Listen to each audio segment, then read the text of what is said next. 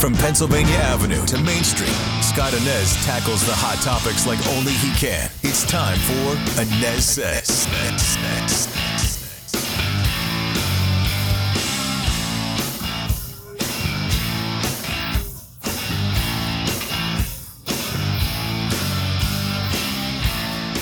Hey, hello, and welcome back to the ANEZ SEZ podcast. I am Scott ANEZ. Hope you had a great Labor Day weekend. You can find the podcast all over the place, including Spotify. You can find it right there in Apple Podcasts, of course, in the WDBO app as well. And check me out on the radio every single weekday morning with Orlando's Morning News, 5 to 9 a.m. on WDBO 107.3 FM and AM 580 outside of Orlando. Stream us there in the WDBO app. Well, today on the podcast, I catch up with Florida Senator Rick Scott.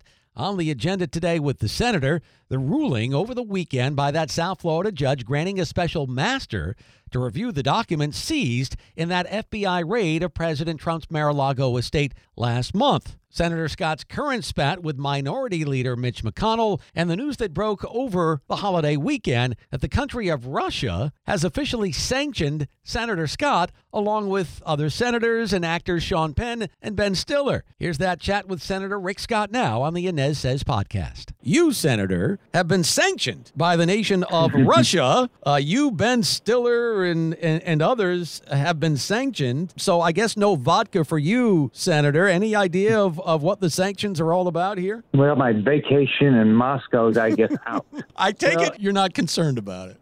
No, what I'm concerned about is why doesn't the entire world want to stand up against the Russian aggression where they're killing innocent women and children in Ukraine? I mean, we all have to start waking up to places like Russia and Communist China and Iran and say they want to destroy us. That's their whole goal. They don't like our way of life. They don't like us. Their governments are despicable. And so I think we all have to say to ourselves, don't buy anything from Russia. Don't buy anything from Communist China. We've got to hold these governments accountable. I'm sure there's wonderful people in these countries, but their governments are taking the resources that we provide by buying oil and gas from Russia or buying products and a bunch of other stuff from Communist China and using it to try to destroy democracy around the world, with their ultimate goal is reducing us to a country that has no power, no ability to stand for freedom. Senator, I want to get your reaction now to what Judge Eileen Cannon ruled yesterday. She granted former President Trump the special master to review the documents seized in the FBI raid. What do you think about that decision by that South Florida judge yesterday?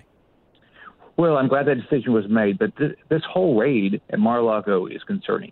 I mean, we know the Biden administration has history of going after parents and other political opponents. I think Director Wray, Attorney General Garland have failed to be transparent. They got to explain to us what were they doing at Mar-a-Lago? We've got to get answers. This is unprecedented. A former president, potential opponent.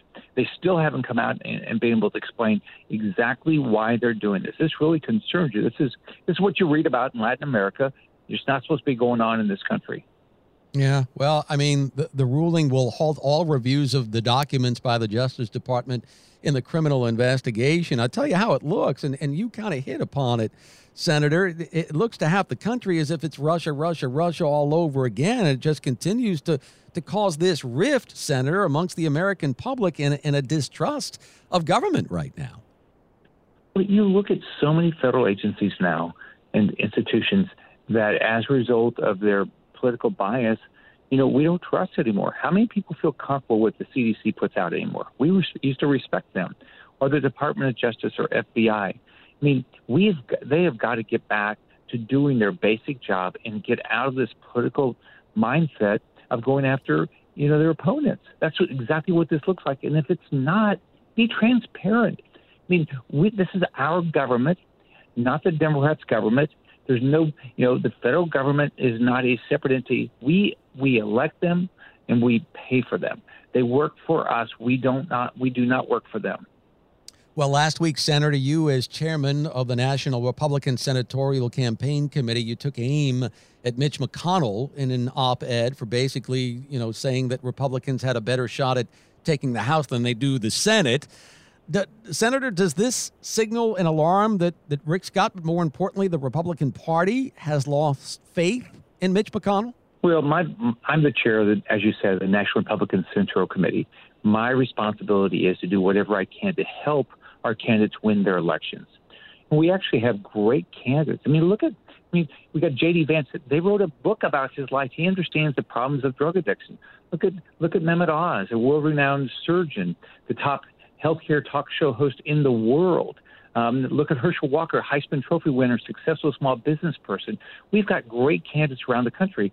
What we've got to do is build them up, help them, run their campaigns, raise their money. Look, the Democrats have more money than we have. We have got to raise more money. I tell people all the time, you can help us by helping those candidates. You can help the National Republican Central Committee. You can text WIN to 55404. But we got great candidates. They're running a good race. And by the way, they don't believe what the Democrats believe in. They don't believe in bigger government. They don't believe in open borders. They don't believe in critical race theory. They don't believe in defunding the police, which the Democrats believe in all those things. So we've got great candidates. And my whole point in this is let's be cheerleaders for our candidates. Let's help them win their races. Is the long-term aim, Senator, for you to take control from Mitch McConnell as Senator minority or majority leader in the future here? Well, my goal is to win these elections and get a majority back so we can stop the radical left-wing Biden agenda. So that's my goal. I represent the state of Florida. I'm going to do my best to be the best senator I can from the state of Florida, and then hopefully we can get a majority back. So we decide the agenda starting in January rather than the Democrats.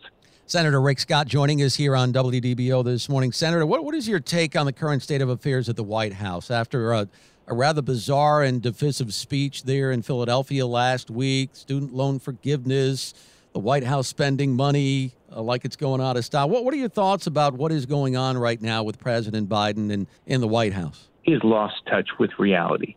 I mean, when you're the president or when you're the governor, when I was governor, what I tried to do was unify the state, talk about the issues that people care about.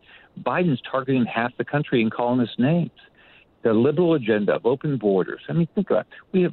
They're going to have 87,000 more IRS agents to target us. The borders are completely open.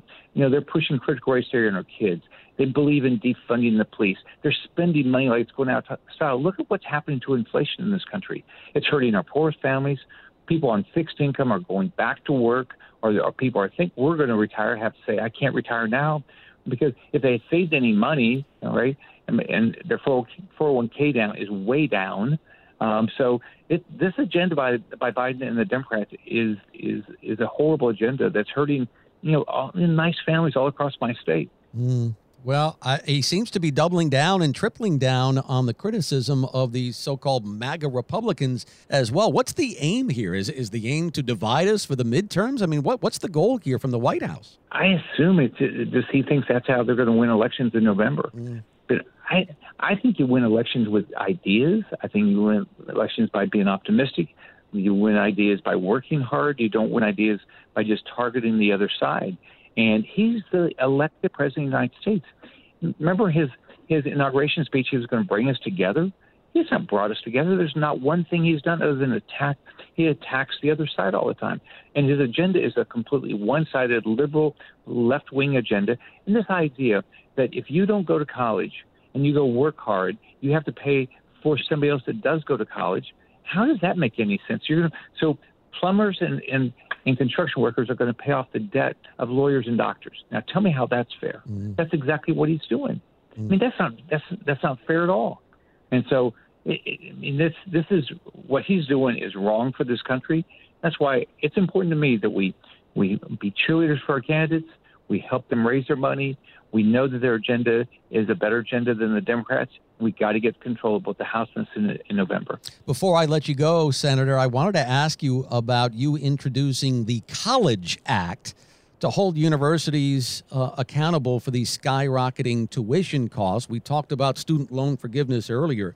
What is the College Act all about here? Well, here's what they're doing. They've got a problem. People run up too much debt. And so what they're going to do is just get rid of the debt. Why don't they fix the problem? Tuition is too high in this country. It costs way too much. When I was governor, I stopped tuition increases at our universities. It was going up, I think, 15% plus inflation when I got elected. We've got to figure out how to provide a great education. And by the way, in Florida, when I left, and I think it's still true today, according to the U.S. News Report, we have the best higher education system in the country. And guess what? We've got the lowest or the second lowest tuition in the entire United States. We did it by stopping wasting taxpayer dollars, start holding institutions accountable.